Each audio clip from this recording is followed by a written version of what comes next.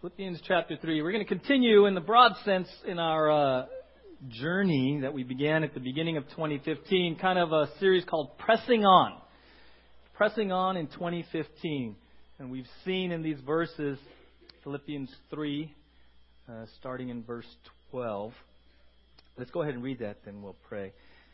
The Apostle Paul says about his pressing on, he says, Philippians 3:12, "Not that I have already obtained all this, or have already been made perfect, but I press on to take hold of that for which Christ Jesus took hold of me. Brothers, I do not consider myself yet to have taken hold of it. But one thing I do, forgetting what is behind and straining toward what is ahead, I press on toward the goal to win the prize for which God has called me heavenward in Christ Jesus." Let's pray together. Father, once again, we thank you for your word. Thank you for our time of worship so far this morning. And as we desire to press on in our sanctification process, as we desire to be actively engaged in our relationship with you, Lord, these past several weeks we've been understanding biblically this issue of sin and this issue of this covenant relationship that we are placed into when we put our faith in Christ. And so, Father, my prayer for us again this morning is that through your Holy Spirit you will speak, you will teach, that we wouldn't just be hearers, but ultimately doers of the Word. And once again, in doing the Word and obediently carrying out your Word, our lives would be transformed, our hearts would be transformed, and we would be more and more like your Son, Jesus. So we love you and ask you now to do what only you can do through the power of your Holy Spirit. In Jesus' name, amen. So the Apostle Paul says, hey, I'm not perfect, but I see this goal in mind, and the goal is to be like Jesus. And if you're a believer, that's your goal too. It's called sanctification. Until we are called home to heaven, we are in this process called sanctification. And Philippians 3, we've seen since the beginning of the year, we are called to press on, to actively engage and be a part of the sanctification process. One of the things that we've been covering over the last several weeks is, well, I have this desire to press on. But you know what? There's this thing called sin that I still battle with. Anyone? Anyone here desire to press on and be more like Jesus? Anyone here still battle with sin? Right? Got me. You got me, right? All of the above. And we're understanding biblically, hopefully, that sin isn't just a bunch of rules. Isn't just a bunch of do's and don'ts. In fact, look on the cover of your bulletin there. Right? Look on the cover. I came across this quote this week, and I really, really liked it. Sermon today is called Who's the Boss? But look at the quote by Joseph Stowell. It says, if Christianity is dull and boring, if it is a burden and not a blessing, then most likely we are involved in a project, not a person. A system, not a savior. Rules rather than a relationship. I mean, we could kind of call it right there and just have you think about that for a week and come back. Because how many of us wake up each day as a believer enthused about a relationship with the Lord? Versus, I wake up in the morning like, oh man, I hope I don't blow it too bad. I hope at the end of this day my scorecard balances out in my favor. Right? Many of us, even as Christians, we're focused on do's and don'ts and rules and regulations and got to do this, got to go to church, got to go to Wednesday night, got to give, got to serve. And if we're not careful, we get consumed with the system of Christianity. And that really applies even to our view of sin, right? We think that there's some sort of this matrix algorithm that God has, and here's sin, and we hope at the end it balances out in our favor, even as believers. And one of the things that we've been trying to really get from here to here the last several weeks is sin is really relational. Sin is relational, okay? It's not just not doing things out of fear. It's making choices in my life as a believer out of love. out of love. A lot of believers are still, you make it through every day, but you're just hoping, that God doesn't get too mad at you. Right? And then you carry guilt, and you carry shame, and you carry embarrassment and condemnation. Then the devil comes in and says, I told you, see? And a lot of us as believers, we're just carrying this massive weight. And that's not what it was intended to be. God says, what's the greatest command? To love. Love. Right? And so even our choices regarding sin have to flow out of what? Love. Love. Now, are there consequences? Yes. But the primary motive that God calls us to in a covenant relationship with Him is what? Love. Love. Right?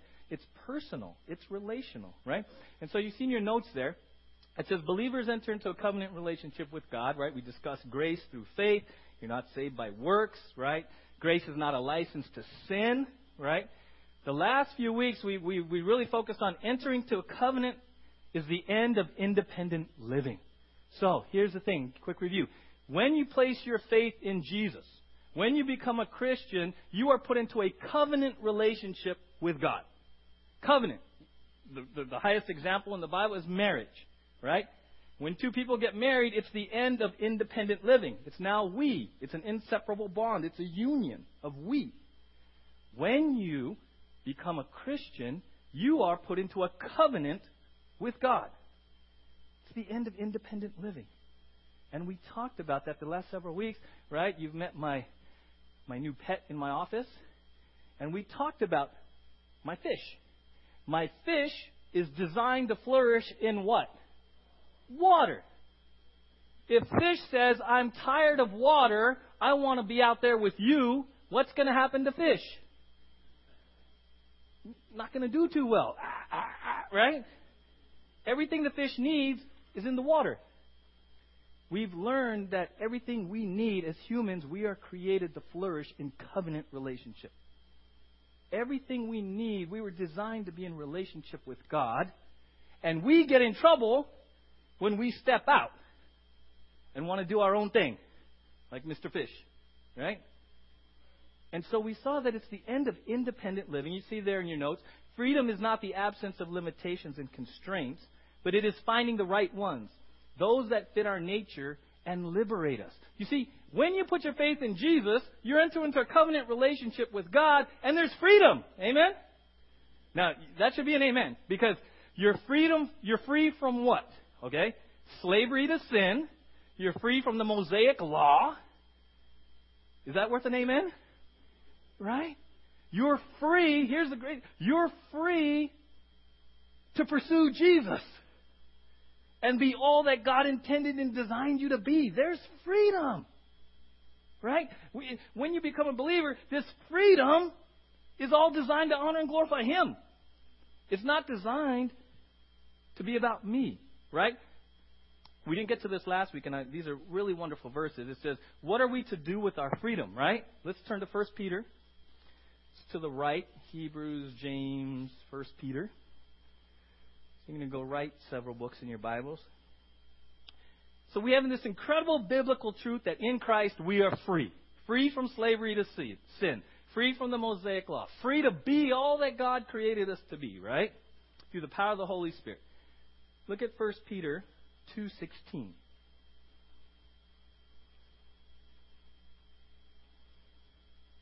What are we to do with this freedom? Here it is.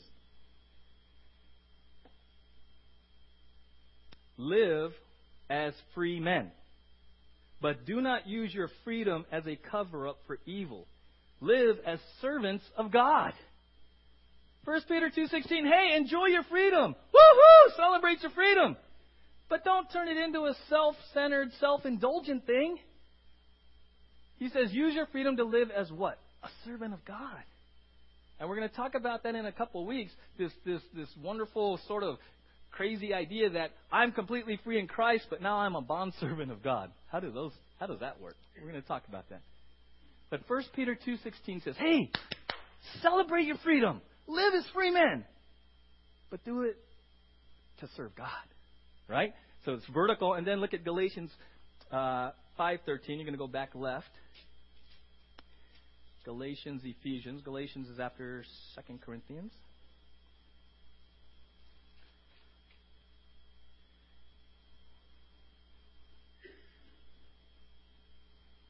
Right? So we're learning that freedom is not independence. We're not called to live independent of God. We're actually very dependent on Him. The Bible says, without you, we can do nothing. Right? But look at Galatians 5:13.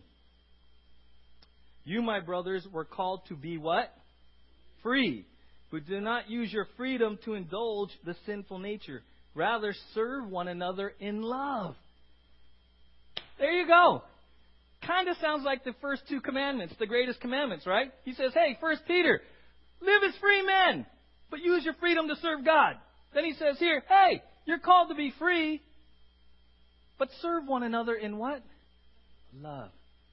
You see, there's a purpose for our freedom in Christ. It's to love God and to love each other. Because we have the freedom to do so. Amen? It's not a freedom that says, woohoo, I'm free. I can do whatever I want. How many of you remember the last day of school before summer? Counting it down in sixth period. Right? It's funny because, I've had a bunch of kids come through Nordoff, and sometimes I had to pick them up on the last day. And you wait and you wait. You hear the bell ring. What do you hear? Woo! Right? Freedom! Right? Summer's here. Right? Well, God says, in Christ, enjoy freedom. Woohoo! But don't just use it for yourself. Use your freedom to love God. Use your freedom to love each other, right? It's not about you. Don't turn it into a selfish thing, is what he's saying. So, last couple of weeks, we have this idea that covenant means the end of independent living. Covenant also means something very, very important, and we're going to slide into it this morning. If you see in your notes, is entering into covenant is the end of self-governance. Self-governance or autonomy. The ability or the right to call the shots. The ability or the right sort of to call the shots. And it's really, this one we're gonna really camp on for a little bit. Because like I said, the idea of covenant really runs counter to a lot of the values in our culture. See, the first one, covenant is the end of independent living. How many of you were raised to be independent? Hey, go to school, get a good job, take care of business so that you don't need to depend on anyone. So many of us were raised in this culture that says, be independent. Dependence is a weakness. Right? And then all of a sudden the Bible says, hey, without you we can do nothing. Hey, you're in the body of Christ. You need each other. You see? Along comes Jesus, and as a believer, he flips it. He flips the world's values. That's why this is like, oh man. It kind of pushes some buttons even for me. Because if I was raised, be independent. Be successful, be independent. This one right here is the same thing. We are raised in our culture to be the boss. How many of you ever had an older brother or sister who tried to boss you around? Right? What did you used to say growing up? You're not the boss of me. Anyone ever say that? You're not the boss of me. Hey, Mom, so-and-so, they're trying to boss me around. Right? This idea of having a boss or someone bossing you around. I'm supposed to be successful. I'm supposed to get to a certain level of material comfort, wealth, status, prestige, where I'm kind of calling the shots. And this idea that this covenant relationship with God ends self-governance,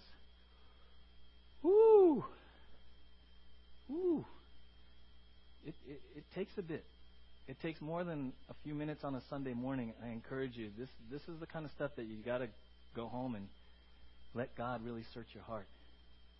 Because my guess is most, if not all of us in this room, like to be the boss. And we have a hard time, and something rears up in us when someone tries to tell us what to do. I'll be honest. There are times when we're driving and my wife assumes I'm lost and begins to encourage me to ask for directions, to stop, to lovingly boss me around. Right?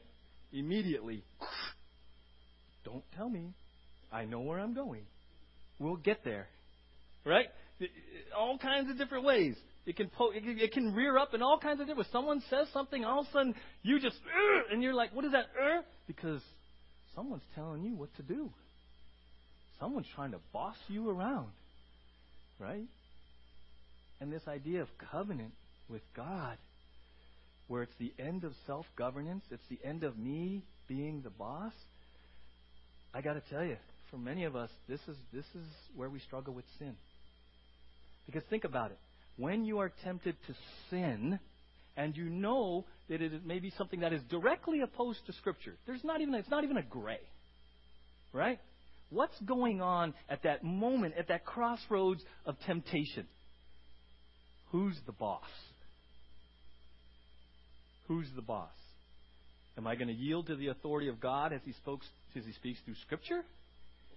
Or am I going to assert my autonomy? I'm a big boy. I'm a man. I could do what I want. Right? Huh? Isn't that, for many of us, the crux of sin? Is this idea that I'm going to assert myself even over Scripture. Even over Scripture. And I thought about this. How can we understand this in a way that helps us frame it correctly? Well, we have to go all the way back to the very first verse of the Bible. So go to Genesis 1:1. So when we enter into covenant, it is the end of self-governance. I'm no longer the boss. And how can we understand this in the big picture biblically, right? Well, let's put it in some overarching context. Genesis 1:1. Right? Let's read this together. Ready, set, go. In the beginning, God created the heavens and the earth. Okay, well, we'll stay on 1, right? In the beginning, God created the heavens and the earth. Amen? Right? We tend to look at that in a physical sense. We tend to focus on creation versus evolution, right? But for here, we believe that. On the authority of Scripture, God created the heavens and the earth. Now, this verse means a whole lot to me because 20 years ago, when I was in the School of Evangelism, as one of our exercises, they encouraged us to pick what they called a life verse. Now, it may change occasionally, but they said pick a life verse, one that God just grabs you with, one that just seems to come back to you. So I prayed and I waited, and lo and behold, it was Genesis 1:1. And I'm like, okay. In the beginning, God created the heavens and the earth. And I realized, and I shared with my classmates, it's more than just physical creation here. When you say, in the beginning, God created the heavens and the earth, right off the bat, it sets the structure. God is creator. Everything else is what? Created. So if you're affirming, in the beginning God created the heavens and the earth, you're really affirming, beyond the physical things that we see, that He is creator. I am what? Created. Right? He is sovereign. He's the boss. Right? There's an attribute called the sovereignty of God. Listen to this. The sovereignty of God is the biblical teaching that all things are under God's rule and control, and nothing happens without His direction or permission.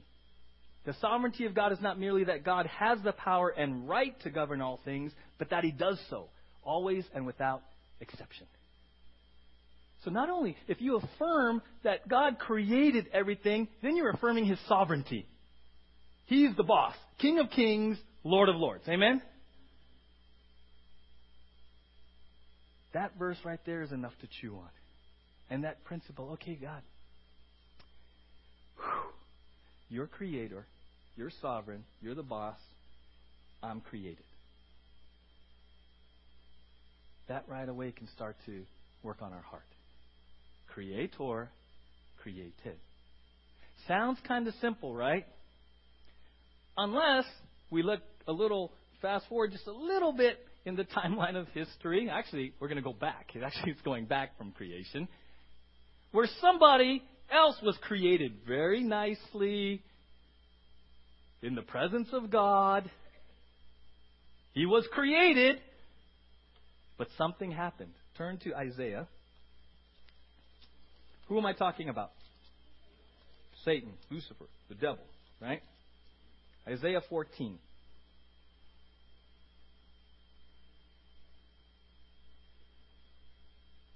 Now in Ezekiel, he's described as one of the most beautiful of all God's creatures, right? Isaiah 14, verse 12.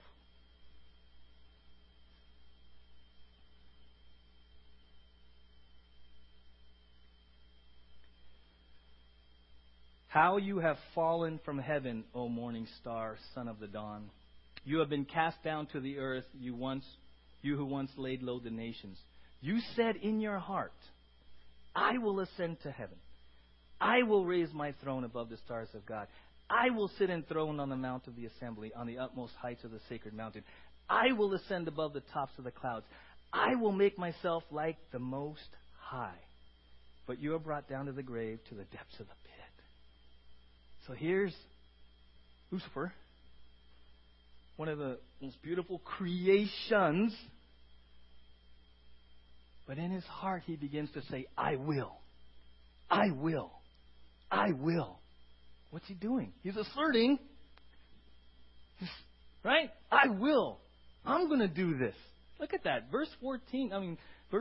You said, I will ascend to heaven. I will raise my throne above the stars of God. I will sit enthroned. I will ascend above. Right? What's he saying? I'm going to be God. And at the core, for many of us, like I said, when we come down to this having to decide what to do with the temptation of sin, for many of us, it's, I will be God. I will run my life the way I want to. So Genesis 1:1 sets the whole thing. Creator, created. Isaiah, we see the example of examples. A created being, the devil, says, you know what? I don't like that arrangement. I don't like being created. I don't like being under God. I'm going to assert myself. I will. I will. I will. Right? And this is the same thing that he used where? In the garden. Turn to Genesis 3.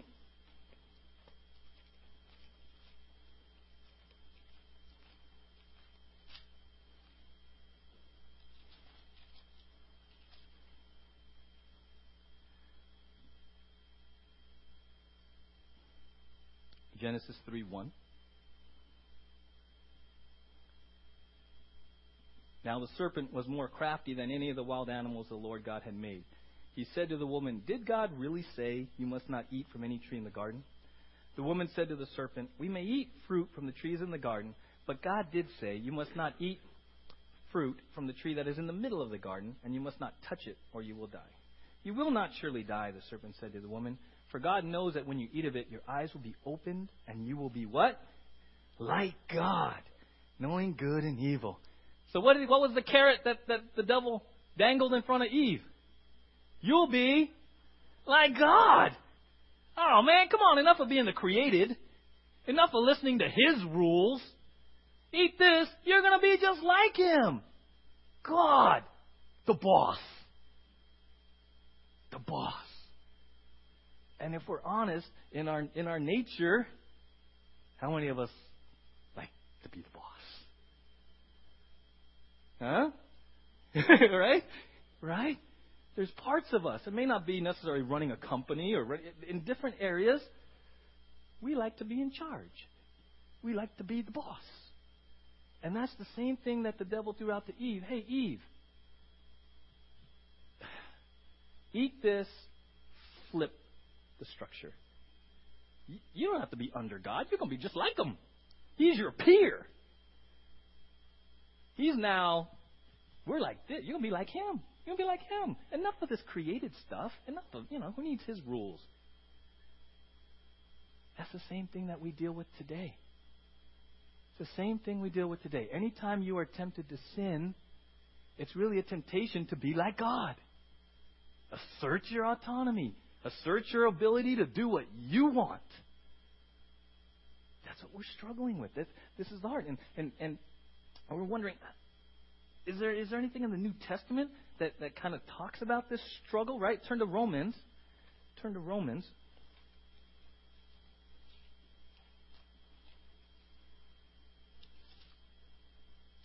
Romans 1.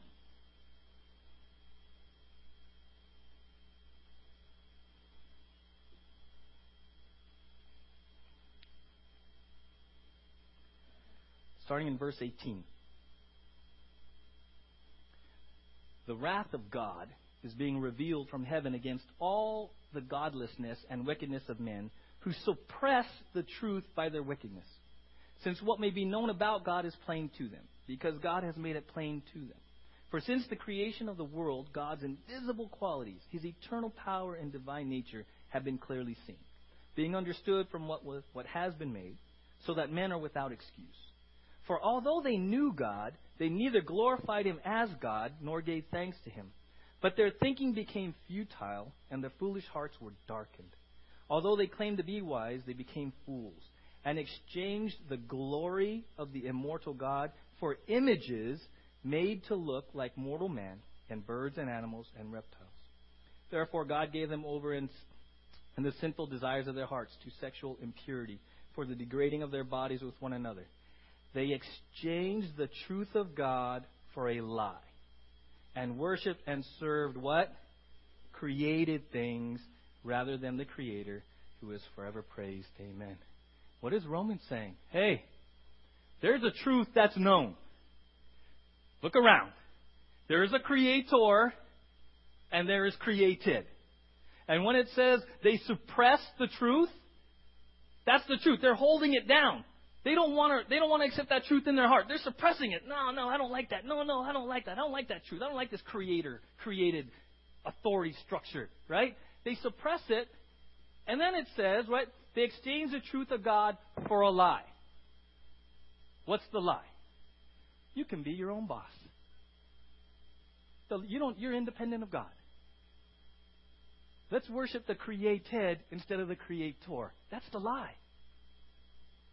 The lie is you can step out of the Creator-created dynamic and be your own boss. And let's just worship man. You see that in our culture today. What are people elevating? Man. The created. Suddenly, man is the authority on everything. Right? And this idea of submission and surrender and obedience to the Word of God, where are you? What century are you living in? This is 2015. It's all about man. It's all about man's intelligence, man's technology, man's philosophy. Man's got this world wired. Right? It's the lie. And people suppress the truth, and they exchange it for the lie. Why? Because we like that. We like to be the boss. We like to be the boss. Right? And so how do we work through this? How can we get over this sort of like, okay, I see this, I see there's Creator, there's created. I don't want to be like the devil. Right? I don't want to be like Eve. How many of you look at Eve, honestly, when you read the story of Genesis, how many of you have ever read it and go, how could they be so dumb? Honestly, right? Perfect environment, fellowship with God, all their needs met, no shame, no guilt, nothing. Right? You read that, they eat the apple, and you go like, really?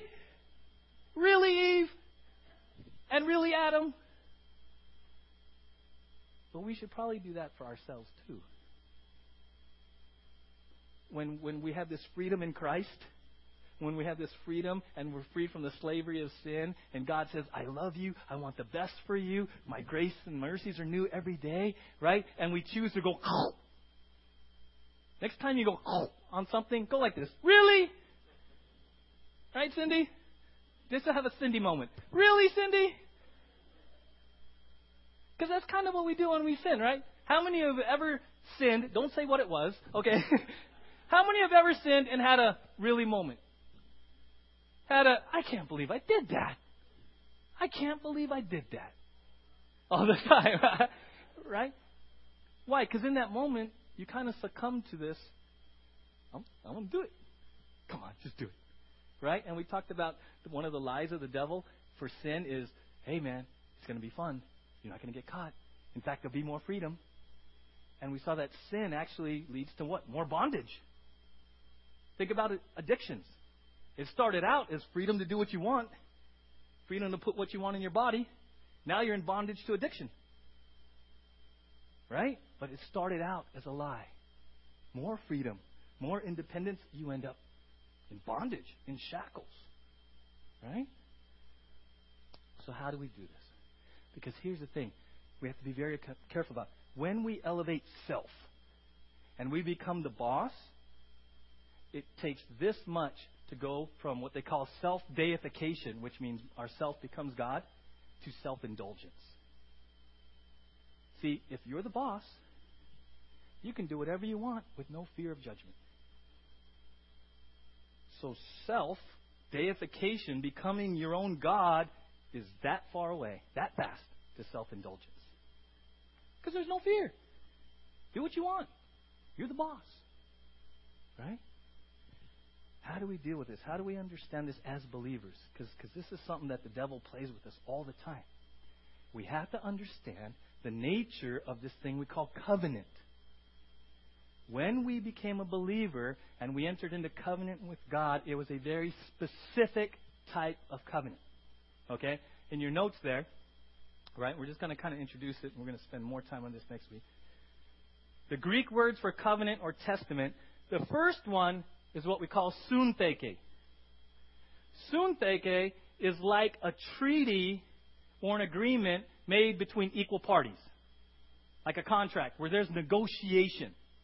Right? Let's make a deal. Okay? You see that in the Bible. You kind of see that in the world. It's two equal parties. Tina, we're going to negotiate. We're going to hammer out a deal. Suntheke. We're going to enter into covenant. Okay? But I see you as an equal. That is not how the Bible refers to our relationship with God. And you got to understand this. Diatheke is the type of covenant relationship you are in if you call yourself a Christian. When you become a Christian, you enter into a diatheke covenant with God. It's an arrangement made by one party with plenary power. He's in control. He's the authority, which the other party may accept or reject, but cannot alter. It is a covenant between a greater and a lesser. The example is someone who makes a will.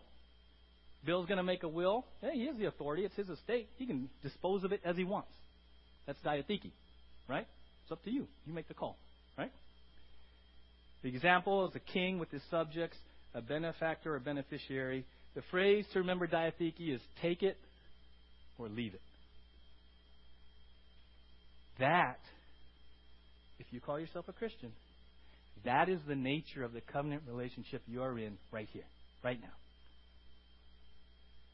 You are in a diatheke relationship with God. Greater to lesser. Many of us get in trouble in this idea of wanting to be like Jesus because we see God like this. Suntheke. So God, I read in your word. But let's talk about that. Because you say, but I don't really like it. So let's negotiate terms. How many of us do that? We see God, we get this covenant thing, but we think we're equal. And so we decide that we're going to negotiate or even eliminate some of God's word because we don't like it. Diatheke says, okay, Lord, the greater, the lesser. Your will be done. Okay? Why is that important? Why is this so very important? Because it comes to the core of this wonderful relationship we have. If we can just rest in this. Now, there's a part of us right now, some of you are probably like, ugh, there's a part of you right now that's probably like, and maybe the devil's like, oh, dude, really? Really? There's a part of you that's like cringing inside. Your stomach's in the knot because you were raised to be the boss. And you like being the boss. And this idea of greater, lesser, creator, created, take it or leave it, because it affects every area of your life. He is the greater and we are the lesser in every area of our life. And so I want to encourage you. You gotta chew on this for a little bit, guys. We're not in a Suntheki covenant. We don't negotiate with God. We don't eliminate what we don't like from Scripture. It's God's Word. He's the greater. We're the lesser. We say, nevertheless, not my will, but your will be done. We submit. Now, how many of you, this might help, how many of you have ever thought of the gospel in terms of diatheke, in terms of Him making the terms? See, when we share the gospel, it's good news. Amen? Amen, right? Let me read you some verses and hear it now through diatheke. Greater to lesser, He sets the terms. We either accept it or reject it. Here's a good one. John 3:16. For God so loved the world that He gave His one and only Son, that whoever believes in Him shall not perish but have eternal life. For God did not send His Son into the world to condemn the world, but to save the world through Him. Whoever believes in Him is not condemned, but whoever does not believe stands condemned already, because he has not believed in the name of God's one and only Son. Who's setting the terms? What's the terms? Believe on Jesus, and you're no longer condemned. Do you hear it now through the eyes of diatheke? God's saying, here's the deal, guys. The gospel is on my terms. Here's a good one. John 14:6. Jesus answered, I am the way and the truth and the life. No one comes to the Father except through me. You hear the diatheke? Jesus greater, telling all of us the terms. I am the way, the truth, and the life. No one comes to the Father except through me. Take it or leave it. You hear it now? See, when you became a Christian, here's the thing. You accepted God's terms. You accepted God's terms of salvation. He's another term. We are saved by grace through faith, not by works. Who set those terms? The boss man. You either accept it or reject it. You can't alter it. If you're a Christian, you were saved because you submitted to diatheke terms on the front end already. Amen? Now the challenge is, and the encouragement is, stay there. Amen? Stay there. You believe Jesus is your Lord and Savior. You believe you're saved by grace through faith. All of those terms were set by the boss man. And at a certain point in your life, you opened your eyes, the Holy Spirit opened your eyes and said, yes. Yes, yes, yes. I submit to your truth. Yes, Jesus is the way. Yes, I place my faith in Christ alone. You are just accepting the terms. Now in your sanctification process, every day, here's a great prayer. Lord, today, can I just accept your terms? In the power of the Holy Spirit, I just want to be submitted and remain submitted to your terms. And here's the thing. We'll close with this. Turn to John 10. How many of you tend to think not being the boss is a bad thing? Like, you're kind of bummed out that you're not the boss, right? Like, okay, Tina's tired of being the boss, right? Here's what I want to end with. A very encouraging note. I encourage you, maybe use this for devotions. John 10, 1 through 10, speaks about Jesus being the shepherd and the gate, and us being what? The sheep. We're going to read these verses, and I want you to hear the blessings that come from being in diatheke. Not the bummed outness. Oh, he's going to ruin my life. Oh, he's the boss. I'm going to have no friends. I'm going to have no fun. Being a Christian so boring. Is that what diatheke is? How many of you, your life is absolutely fantastic since you became a Christian? Not perfect, just like fulfilled. Right? Look around the room. Look how many people you know. Look at what God has done. Why is that? That's diatheke. That's diatheke. John 10, look at this. Verse 1. I tell you the truth. The man who does not enter the sheep pen by the gate, but climbs in by some other way, is a thief and a robber. The man who enters by the gate is the shepherd of his sheep. The watchman opens the gate for him, and the sheep listen to his voice. He calls his own sheep by name and leads them out. When he has brought out all his own, he goes on ahead of them, and the sheep follow him because they know his voice. But they will never follow a stranger. In fact, they will run away from him because they do not recognize a stranger's voice. Jesus used this figure of speech, but they did not understand what he was telling them. Therefore, Jesus said again, I tell you the truth. I am the gate for the sheep. All who ever came before me were thieves and robbers, but the sheep did not listen to them. I am the gate. Whoever enters through me will be saved. John 14:6, right? He will come in and go out and find pasture. The thief comes only to steal and kill and destroy. I have come that they may have life and have it to the full. Jesus, the gate and the shepherd, says he came to have this intimate relationship with us, the sheep, so that you and I can have abundant, full life. Amen? The next time you start to get bummed out that you're in this diatheke relationship and, oh, I'm not independent and I'm not the boss anymore, read John 10. And understand that Jesus says, when you come in through me, through the gate, here's the deal. You find security. You find provision. I know your name. You know my voice. You have intimacy with me.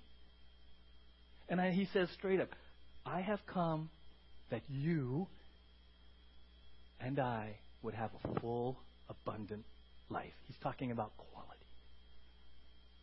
In this diatheke relationship of greater to lesser, of shepherd to sheep, of creator to created, who reaps all the benefit? We do. Who does? Okay. We were sinners on our way to hell. God says, here's my terms, guys. Believe on Jesus by grace through faith. Okay. I did that. I am complete, loved, accepted, pleasing, clothed in the righteousness of Christ, indwelt by the Holy Spirit. Heaven is my home.